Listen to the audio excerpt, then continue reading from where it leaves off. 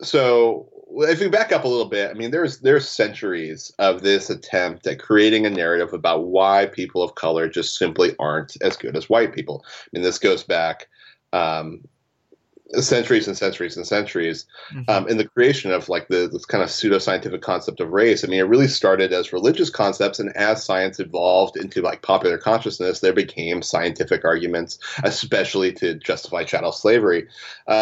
And when we look back at the 1800s and we look at the kind of silly scientific studies that they had then, it's really easy to kind of poke holes at them.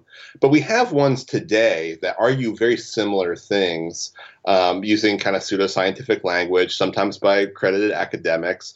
And there's enough there that they can kind of pull a few together to create kind of a what seems like a concrete narrative. And frankly, I'm not a geneticist. I can't sit there and debate the merits of one particular paper over another. It's really difficult, and I think it's difficult for most people. And so they're actually able to create kind of a subculture that has enough scientific quote unquote evidence to create a dialogue, and then create patented arguments about this. So if we look back in the 60s and 70s, there was a lot of basically racist academics that were doing studies to try to prove that black children couldn't learn as fast as white children. They were later doing things called twin studies to try and show that there was a high heritability of intelligence, and therefore intelligence had racial markers to it.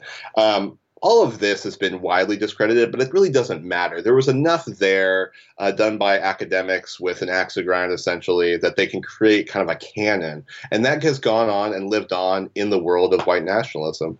And so today, they're still publishing books by people like Richard Lynn, Arthur Jensen, J. Philippe Rushton. These are discredited and shamed academics. But there's enough that kind of it mirrors academia that they can make these arguments.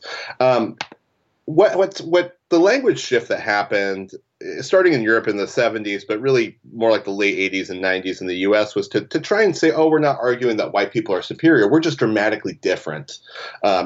White people just happen to be smarter and more adventurous and more creative, and other peoples are better at other things. And so there's a sort of implicit superiority argument to it, but they have enough plausible deniability. And so what you see a lot in the pseudoscientific literature is arguments that, oh, people prefer people of their own race, and they have, again, a bunch of kind of pseudoscientific picked out studies Right. that back that up.